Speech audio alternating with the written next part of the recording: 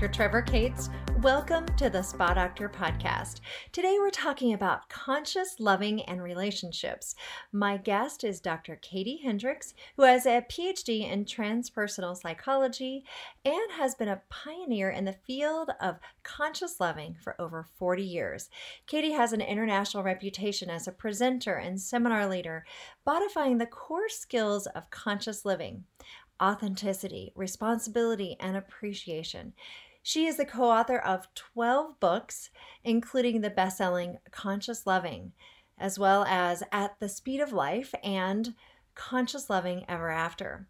Katie's unique coaching and leadership programs have generated hundreds of relationship coaches in the US and Europe, and she has appeared in over 500 radio and TV programs and traveled well over 1 million air miles as the ambassador for the work that she and her husband, Gay Hendricks, have developed.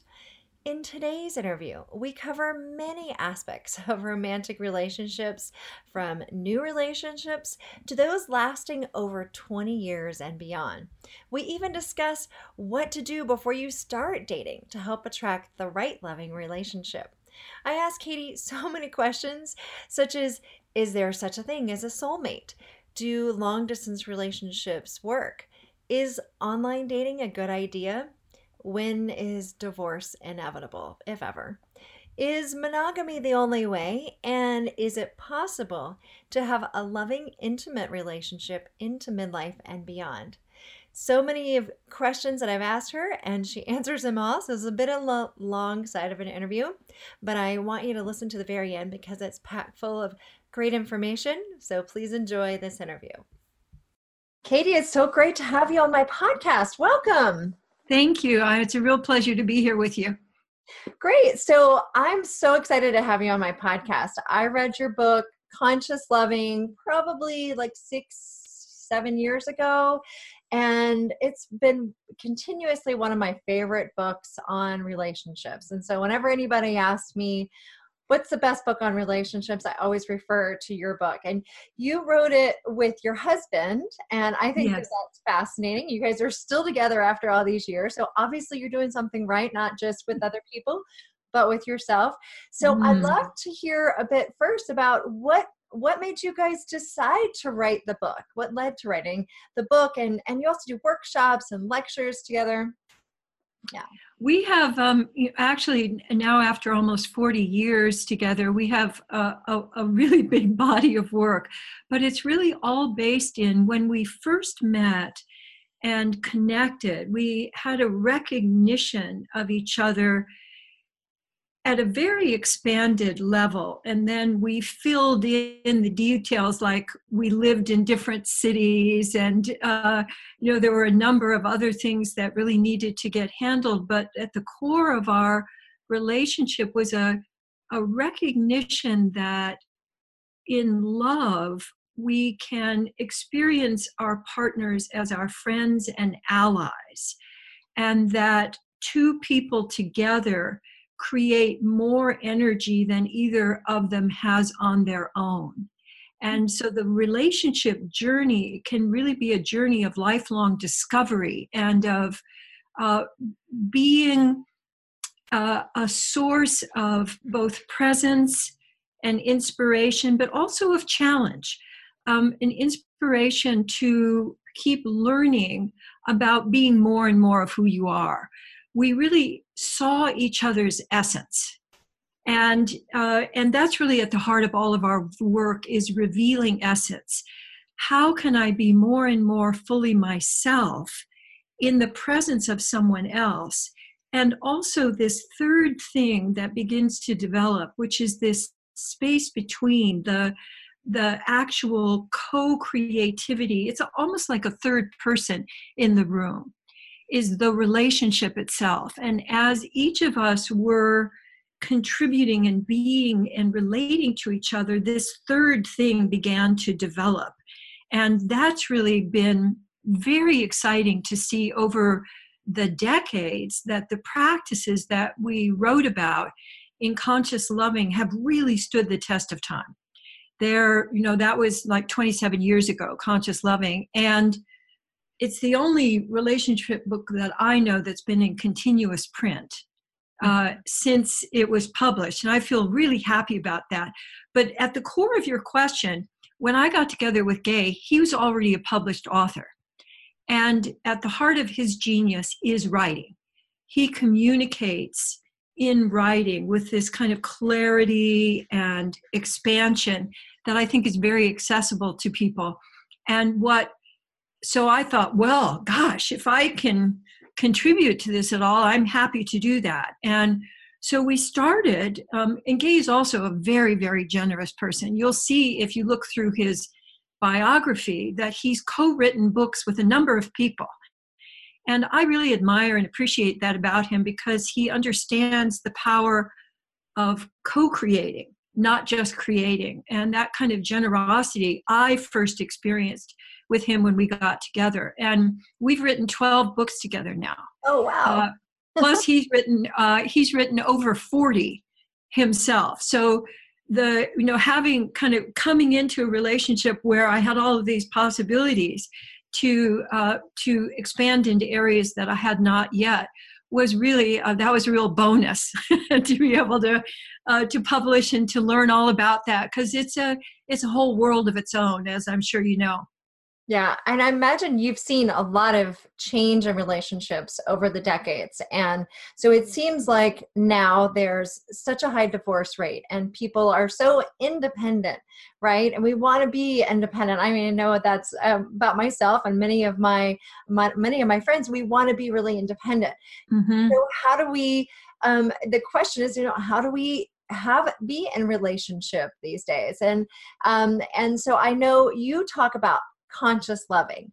And so can you explain first what that means? What does conscious loving mean? Conscious loving means that you're awake and that you're able to choose. Most loving is unconscious loving that's based on patterns that you learned, not just from parents and seeing what parents do, but from movies, from media, and now, of course, from social media and all of the different attempts to get your eyeballs. We're such an eyeball society now that people can get actually disconnected from each other and addicted to the device that's giving you that stimulation, that brain stimulation. So I think that in fact, the subtitle to our book, Conscious Loving, was how to be fully yourself, how to be fully together without giving up yourself. And we've really seen, like from the very beginning, that humans have two basic urges. One is the urge to merge, the urge to experience something bigger than yourself, to be able to let go into another. To me, that's one of the big joys that I didn't even know was possible. I feel as if I can really let go into Gay and he can receive me, both energetically and intellectually. And he's wonderful to hug, and he stands in himself so that if I give him my full energy, he doesn't bowl over. That's really wonderful. And I think a lot of, especially women, I think are missing that, the ability to really be fully surrendered, not in a falling back, but in a really falling forward and being fully yourself and being met. That, I think, is something that only humans can give each other. Mm. And we also have an equally strong urge to individuate. And my sense is that that's what's really up for a lot of women right now, is this urge to individuate, to find your own expression and to give that into the world, to be able to communicate directly rather than through somebody. Like in my mother's era, it was all about the man. And my father worked for GM, and even at my mother's memorial, one of the people from General Motors said, "Your mother was such a great entertainer. She really supported Bob, my dad, in his work by creating an atmosphere of connection. But she was also a frustrated artist. That was really her essence calling, was to be an artist. And so the division between the roles that we're assigned and the things that we really want to do, I think that's an ongoing issue for individuals and couples, but also for our culture. And I think that now we are in an individuation phase as a culture, that people want to do their own thing and not be tied down. But it's not going to override the fact that we also have an inbuilt urge to experience union and to experience being able to be in a larger space than just our own individual psychology and psyche. Right. And so I know you in the book, one of the big things that I loved about it was shifting away from codependency, which is I think one of the mistakes that people kind of get into and that causes relationships to be dysfunctional is that kind of being too dependent on each other, right? That codependency. But you described what another option for that, and you're explaining a bit about that now, and it is co-commitment. Is that what Yes, it's co-commitment. And one of the principles that's been really surprising and how powerful it's been for people over these decades is the power of commitment. And most people confuse commitment with constriction and duty, rather than what commitment really is gathering yourself together and taking yourself in a chosen direction. So commitment is both a place to come home to, like, oh, here's what I really want. Here's what I'm after. And it's also a place to navigate, because nobody ever commits perfectly. So what we found was that it's not only commitment, but it's recommitting. So when people commit, like one of the ones that was very powerful for me, one of the commitments from conscious loving was the committing to revealing rather than concealing. Because I came from a long line of, did a lot of my growing up in the Midwest, and you just simply didn't say anything unpleasant. And it came to be anything real. You just were, nice and seen and not heard, and all of those constrictions on being authentic. But when you commit, what is going to happen is you're going to get to learn the next lesson. We think of committing as like getting in the pool. So if you want to learn how to swim, you can't do it from the side of the pool. You have to jump in the pool, and then you get to find out what you need to learn. So like in swimming, some people are natural floaters and can just go in and just paddle around. Other people who have more lean body mass, they just sink. So committing gets you into the game, and then recommitting keeps you on the path that you want. So we found that committing what is the entry point, and then recommitting allows you to learn, because your relationships, not just your romantic relationships, but all your relationships, if you commit to learning from every relationship interaction, for example, then all of your daily interactions can be alive with discovery and with renewal. Because one of the issues in relationships is the same old, finishing each other's sentences, thinking that you know everything about each other. And I think that comes out of the fear of being authentic, because you're going to rock the boat. And the sense of we have to each be in our own lane. Otherwise, we're going to get into power struggles. And we have found lots of practices that we talk about in our books and in our seminars that take the place of power struggles. And one of them is actually committing. And another one is tuning into, what do I really want? And asking, what do you really want? Rather than, what would be a good thing to do? What's my duty here? What would make you still approve of me? Really tuning into what is in essence question of, what do I really want? And in a co-committed relationship, both of you experience yourselves as whole people. Not the sense, people often say, how's your other half, or how's your better half? And we consider that really kind of leaning on each other rather than standing as two whole people moving together.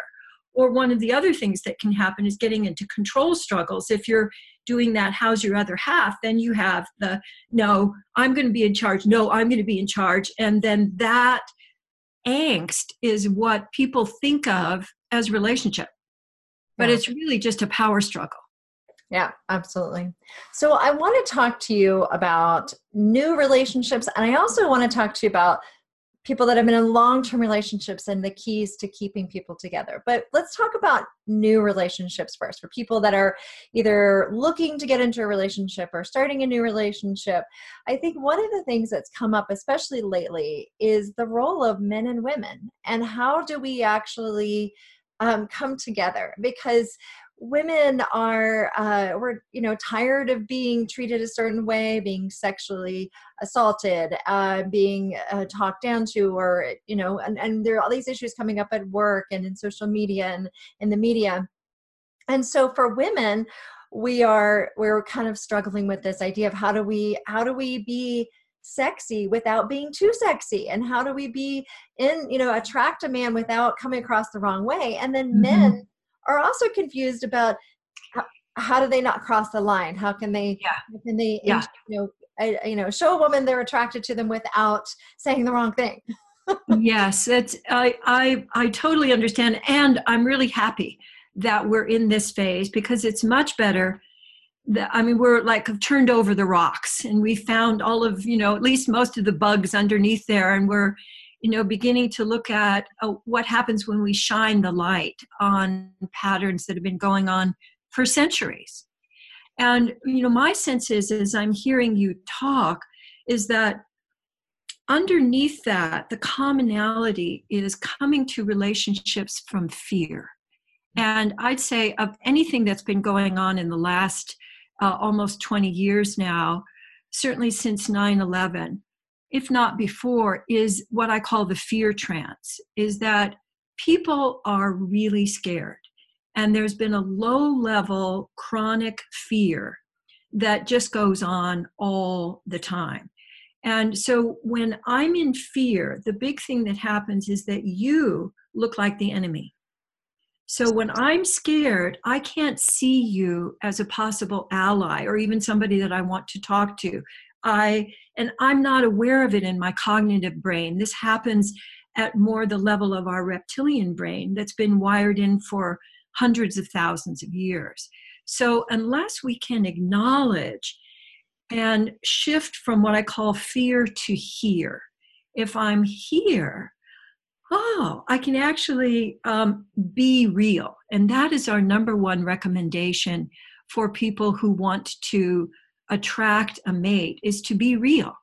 And that involves appreciating yourself, finding yourself lovable, that the real you is lovable, which is a challenge for everybody, because our culture also runs by making you feel inadequate so that you'll buy something so that the latest thing that's going to make you more attractive or more. And that's mostly all directed at women, because our job for many, many decades now has been get your man, how to keep and attract and keep your man, and as if that's the woman's job. So for both men and women, my sense is that as we really open up to, I'm so scared that I don't even know really men. And I think it's true for men that men don't know women. We're not taught to really get to know each other as humans. The sexualized roles that we've been in for so many decades, I think really prevent people from being goofy or being, I was just remembering a friend of mine who would stick Kleenex up her nose and turn around and, she would do a little skit with that, to have that kind of spontaneity to play, I think is something that we're really missing, and that each of us can start to make friends with fear and befriend fear. We're creating a whole program about that, but in Conscious Loving Ever After, there's a chapter on that, how to move from fear to here to presence, so that you can actually come to your relationships with a sense of, here I am and I'm ready to connect with you and see what wants to happen, rather than I'm going to check you out. And so from fear, you're already disconnected. we also have an animation that's on YouTube that's called Fear Melters. So if anybody just goes to YouTube and clicks on Fear Melters, I have a 6-minute animation that's all about fear and how to move out of fear. So, my sense is that when you're scared, one of the things you can do is simply wiggle, just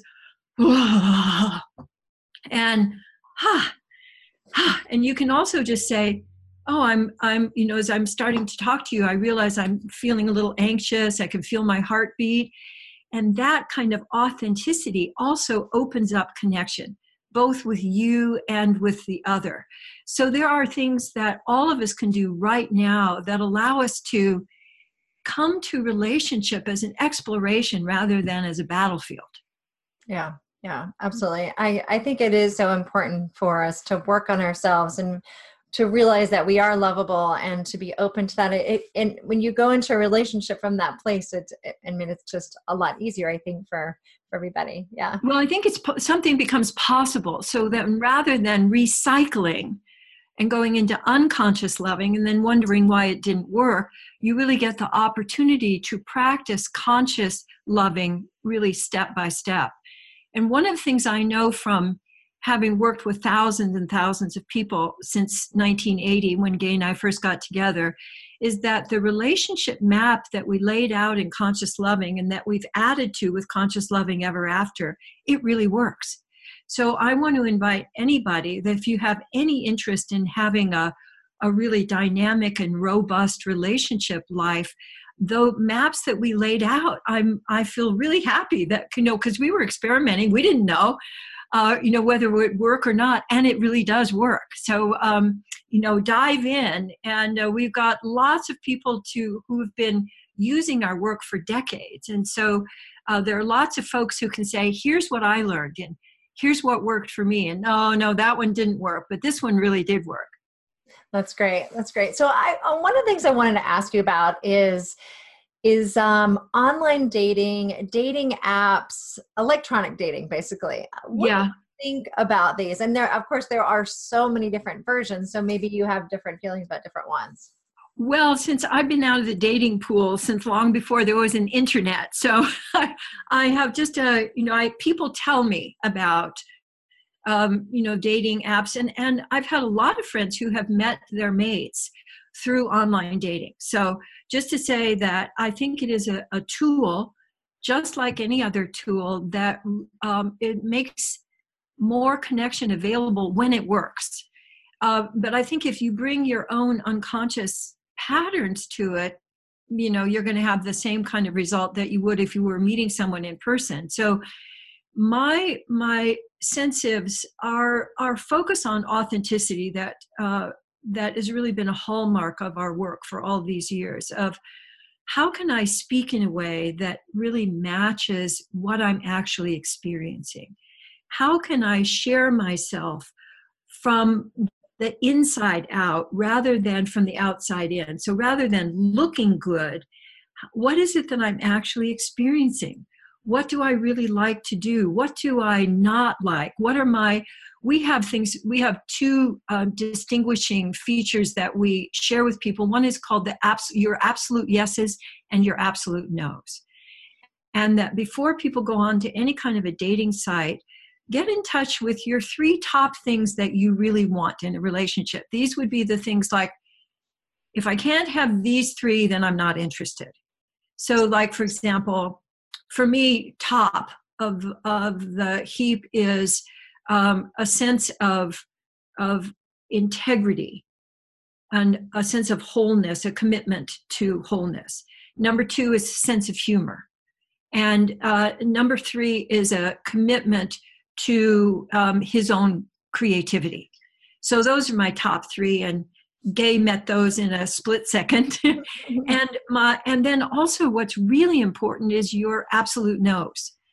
What are the 3 things that are a deal breaker for you? Because we've had experiences with people who had, that feeling in their first date, but they overrode it. Mm-hmm. And that's just a recipe for disaster. Like we had a friend who went out for her first date, and the guy drank an entire bottle of vodka at lunch. And she thought, well, maybe he's just anxious. So she overrode that one. And then, the years of, the mess up and then the having to fix it. So one of my absolute no's is someone who is mean to children or animals. Another one is someone who is actively in the grip of an addiction.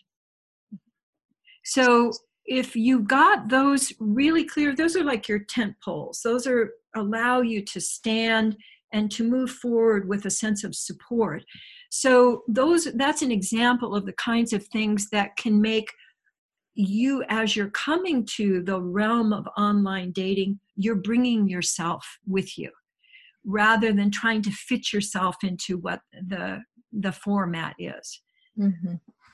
Okay. Well, any tips on when you're starting a relationship, things to look for, to know, like, I shouldn't waste my time on this, or I need to lean in and trust this more, because there is that time where it's exciting, but sometimes it is easy to go, well, maybe it's just, Yes, that's cute. And that, maybe I could do a whole seminar on the, maybe, which I call the override. And personally, and for all of the women who are close friends of mine, that's where we've gotten into trouble.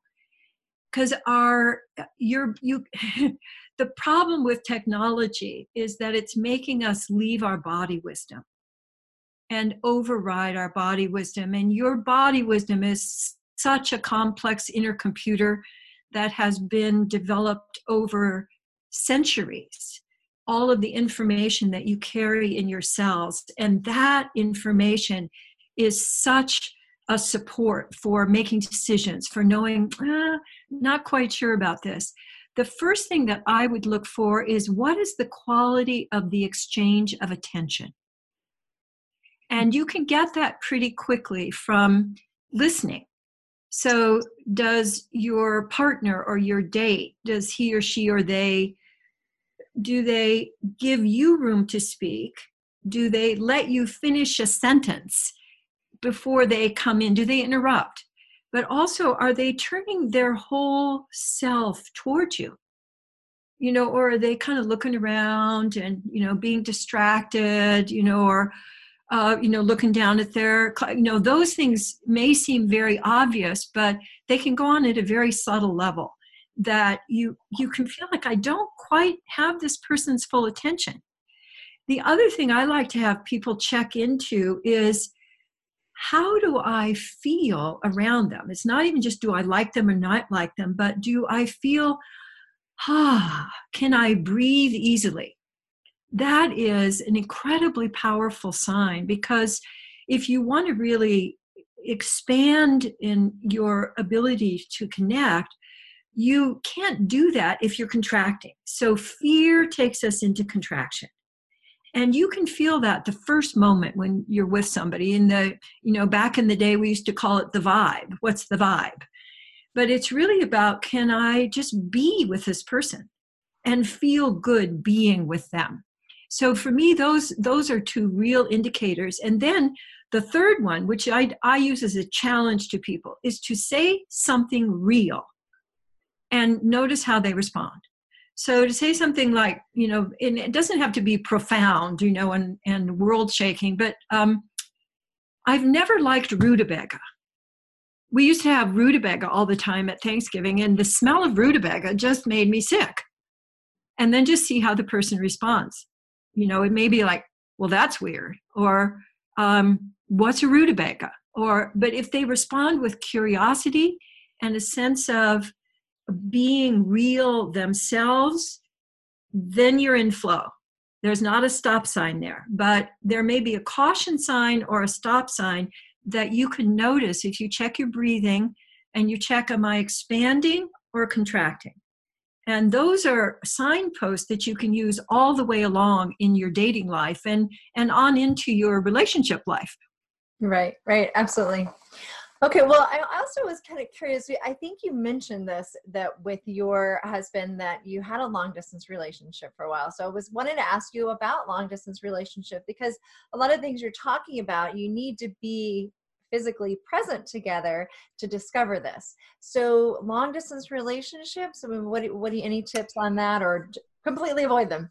Well, long distance relationships are very challenging. And we've explored with people over the decades, lots of different long distance relationships. And I think they can work for a while, but ultimately, a long distance relationship just, I think, adds another stressor into our already very complex lives, because you have basically forming a relationship and then dissolving the relationship, and forming the relationship and dissolving the relationship over and over again, along with the demands of somebody's job, moving or being on the road for business, and then the coming and the going is very challenging for people just in general. How people then come together after a day of work, and then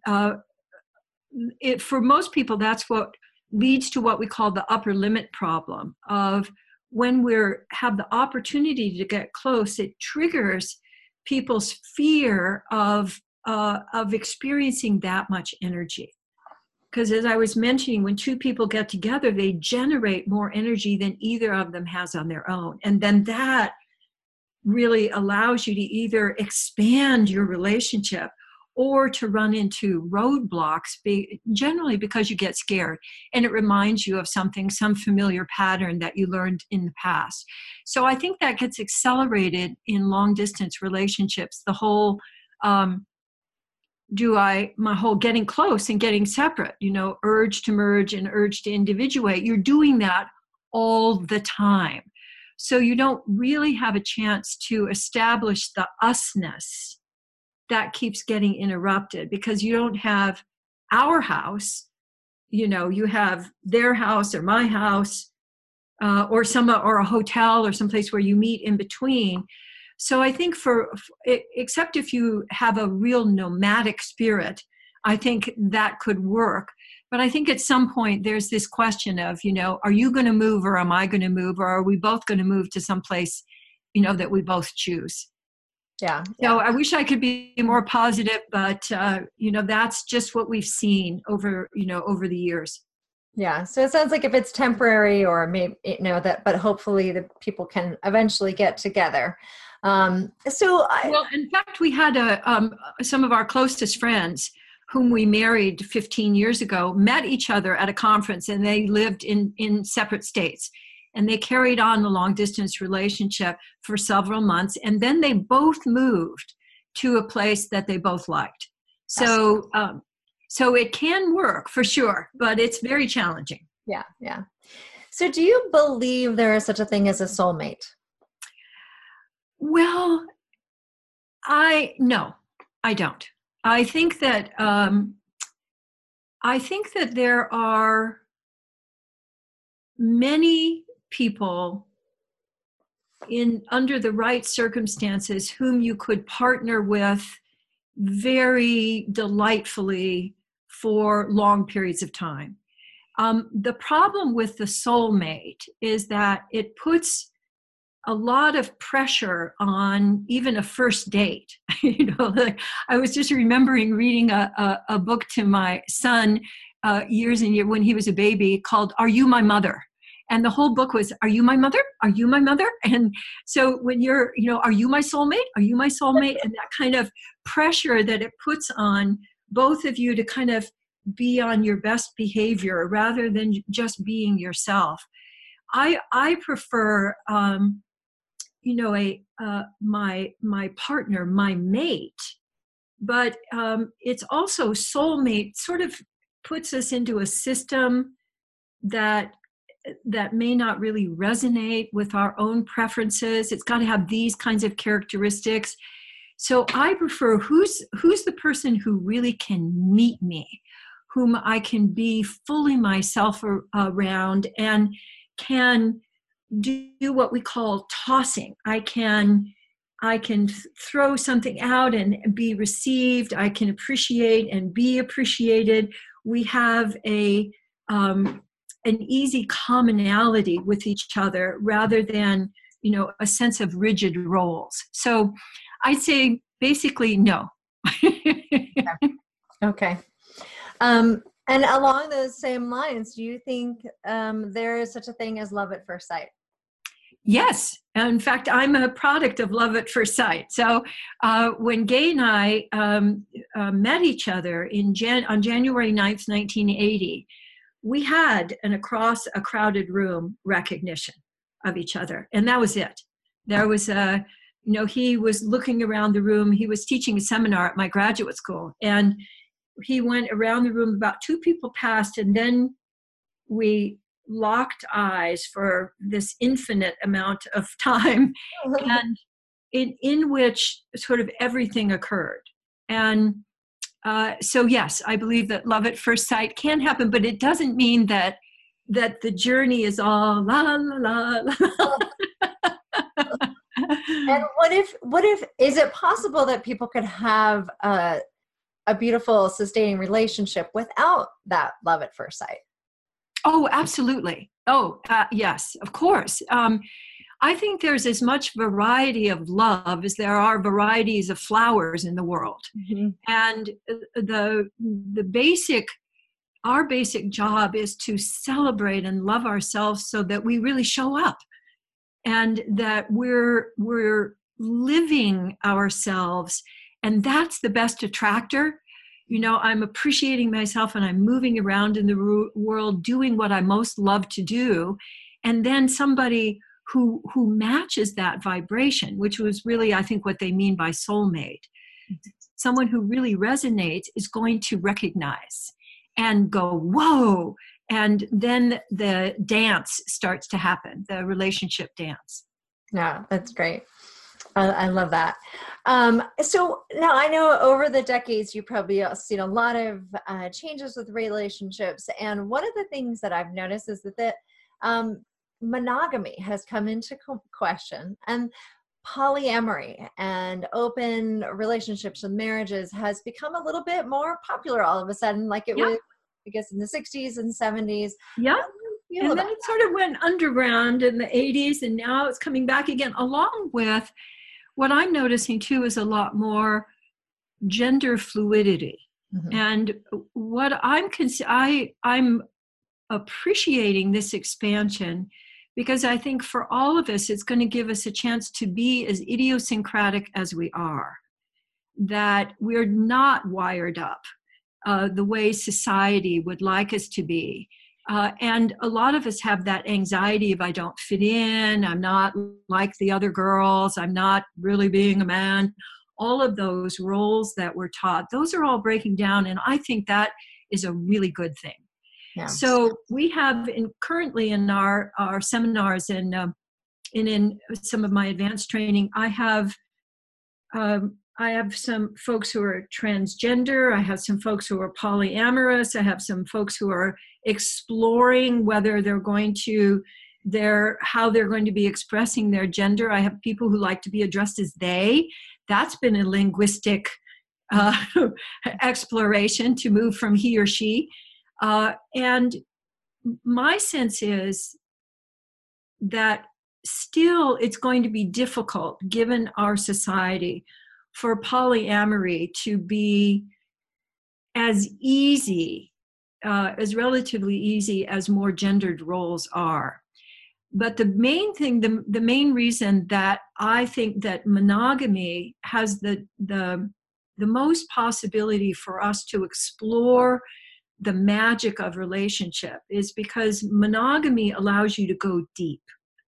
So if I'm committed to expressing my sexuality with one person, and I have clear agreements about what I'm going to do and what I'm not going to do, especially when the other person isn't around, it creates a frame of safety, of being able to be fully myself, of being able to find out more and more about the other person. I keep discovering things about Gay that, really every day, this combination of deepness and freshness, of being able to create variety while knowing another person and being known really deeply. I think that's the gift of monogamy.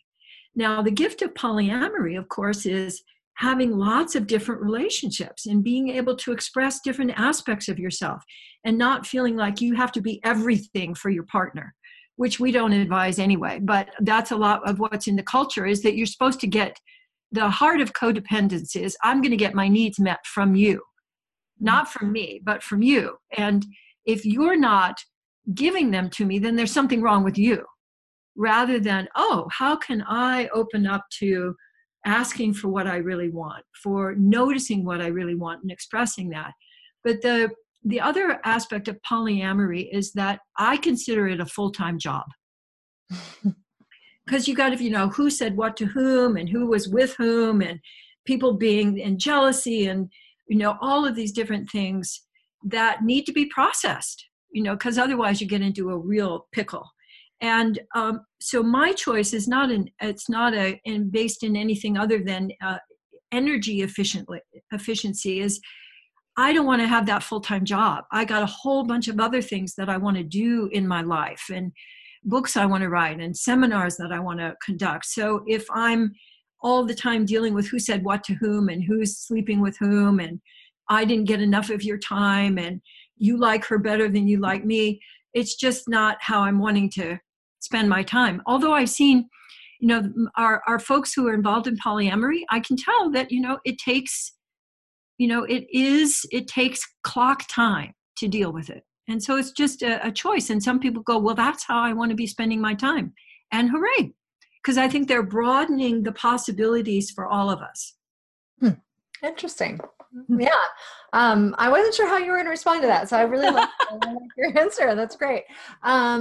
Great. And so for people who have been in relationship for years and, yes.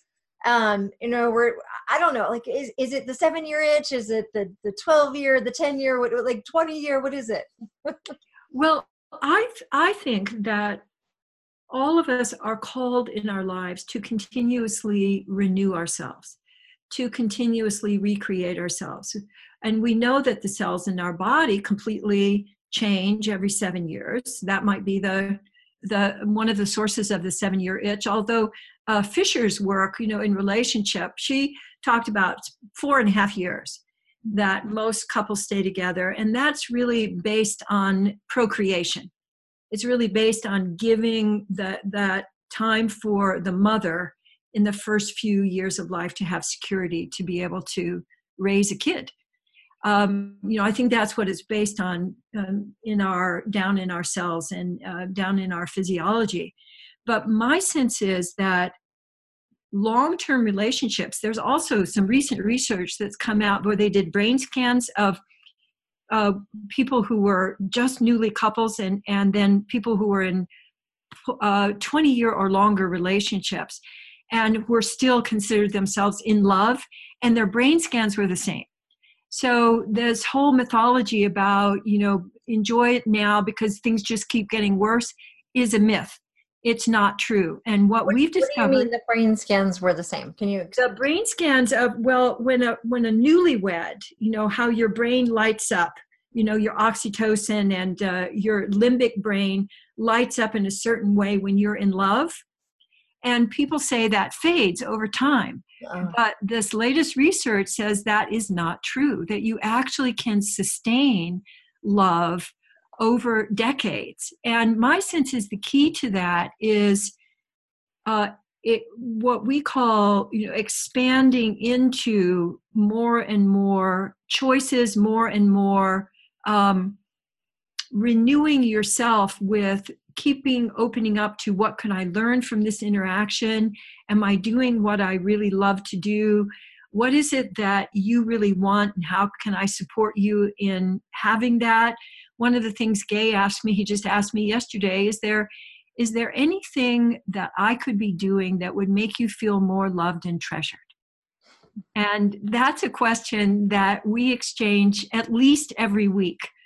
So there are very simple but very powerful things that you can do to keep renewing that sense of, when I walk around the corner and I see Gay, I have this, the same thrill that I had the very first time that I saw him.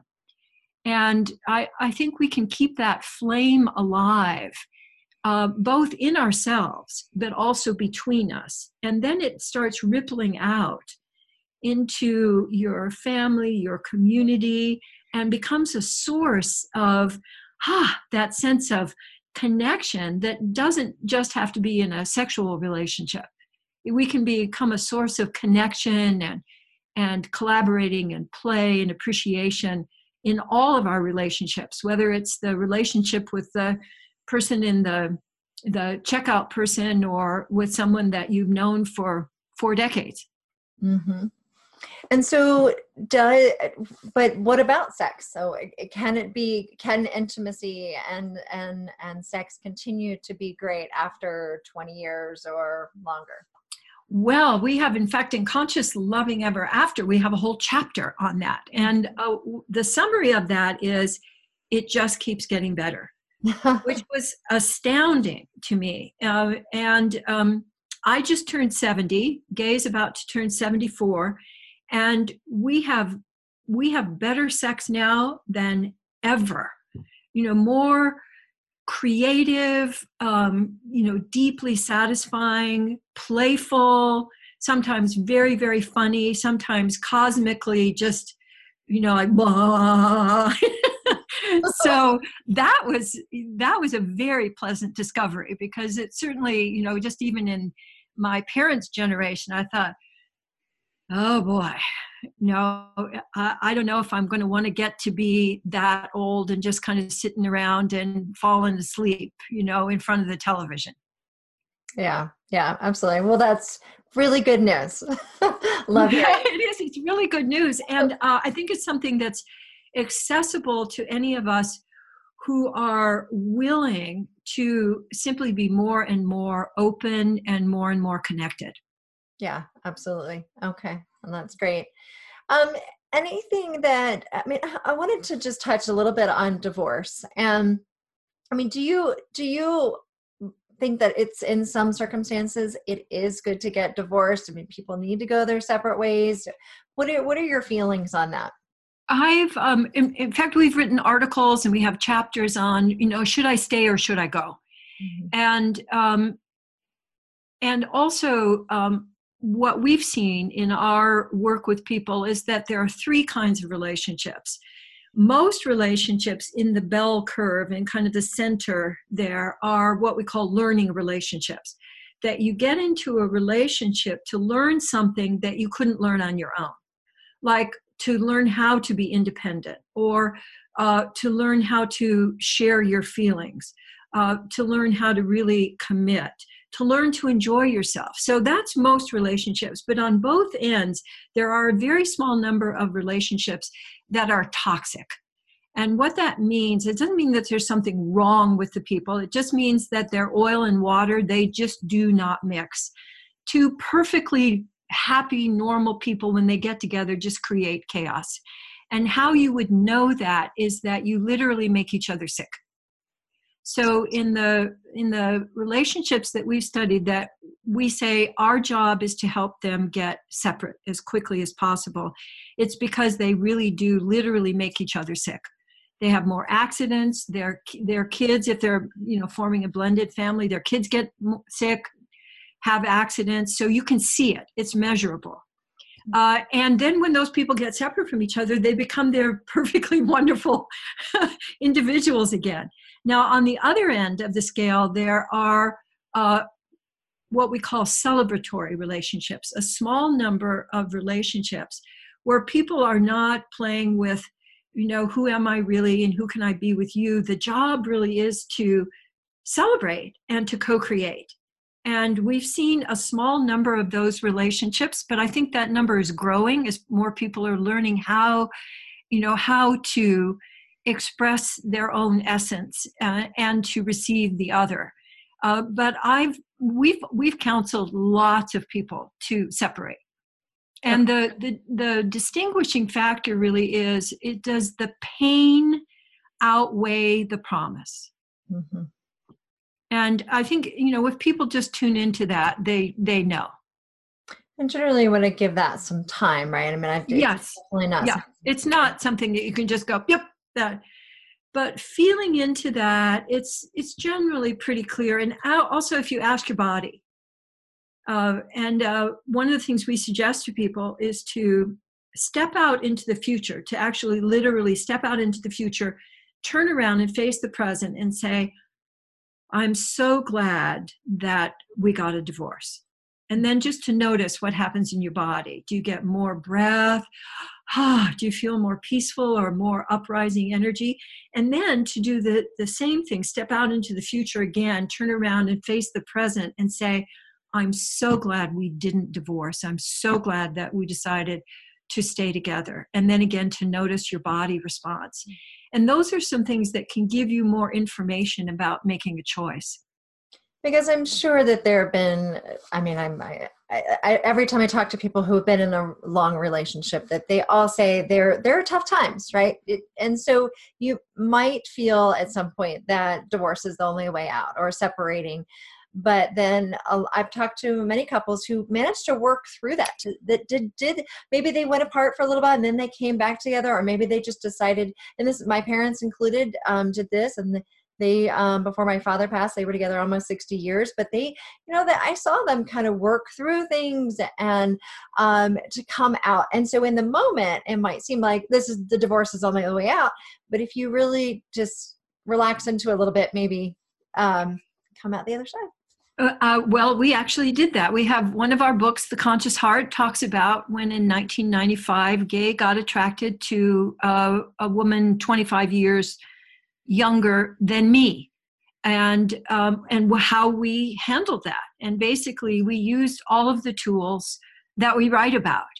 And I wouldn't say we came through the other side. I would say that we recreated.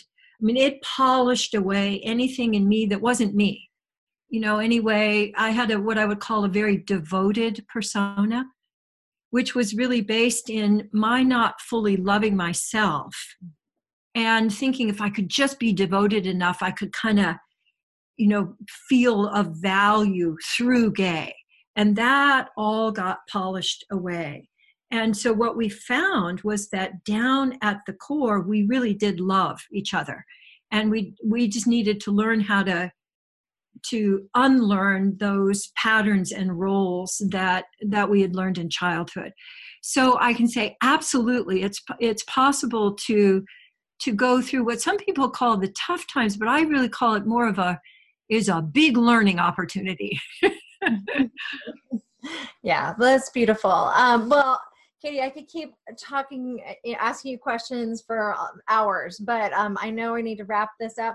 I have a copy of your book. I'm so glad. Ever After, and of course, I have the first one because that's how I heard about you initially. And I tell everybody how they can learn more about you and find your books. Yes, thank you so much.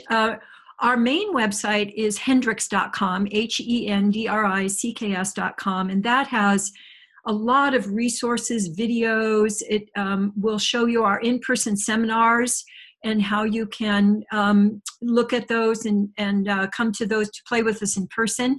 We have on Facebook a Facebook page that's called Hearts in Harmony. And that's where we have daily relationship tips, and we have dozens of videos. We have a YouTube channel that also has relationship videos, short ones like how to listen and how not to. Because we like to play, so we also teach people like what we call bad listening theater. So how not to listen, and then how to listen, how to stop an argument, how to really appreciate. Our work is really called practical magic. So we like to create magic. We also like to have our feet on the ground. And so we're always creating new resources for people. We have one other website that's called the Foundation for Conscious Living. And that's going to really be devoted to how people can move from fear to hear, regain their resourcefulness, and create caring communities. Because we're really wanting to bring conscious loving to a bigger community, to all of our relationships, not just our romantic relationships. So those are some of the ways you can get in touch with us. All right. Well, Katie, thank you so much. It's been incredible. And I really appreciate all that you've shared and all the questions that you've answered for us. Well, thank you. And I really appreciate having the opportunity to interact with you and appreciate what you're doing and contributing in the world. So thank you. Thank you. I hope you enjoyed this interview today with Dr. Katie Hendricks and got some tips on your relationship, whether you're actually just looking for a relationship, whether you're new to a relationship, or you've been in a relationship for a while and looking to rekindle it or keep it going strong. So you can also learn more about Dr. Katie by going to thespadoctor.com, go to the podcast page with her interview, and you'll find all the information and links there. Also, I encourage you to share this interview with a friend. I'm sure you know other people with the same kinds of questions that I asked Dr. Katie during the interview. So feel free to share with a friend, someone that you think that would be interested. And if you enjoyed this, hop on over to iTunes and leave a review. Love to see your reviews. And if you haven't done so already, I highly recommend you get your customized skin report at theskinquiz.com. Find out what your skin, your magic mirror, is trying to tell you about your health and what you can do about it. Just go to theskinquiz.com. Also, I invite you to join me on social media on Facebook, Twitter, Instagram, Pinterest, YouTube, and join the conversation. And I'll see you next time on the Spa Doctor Podcast.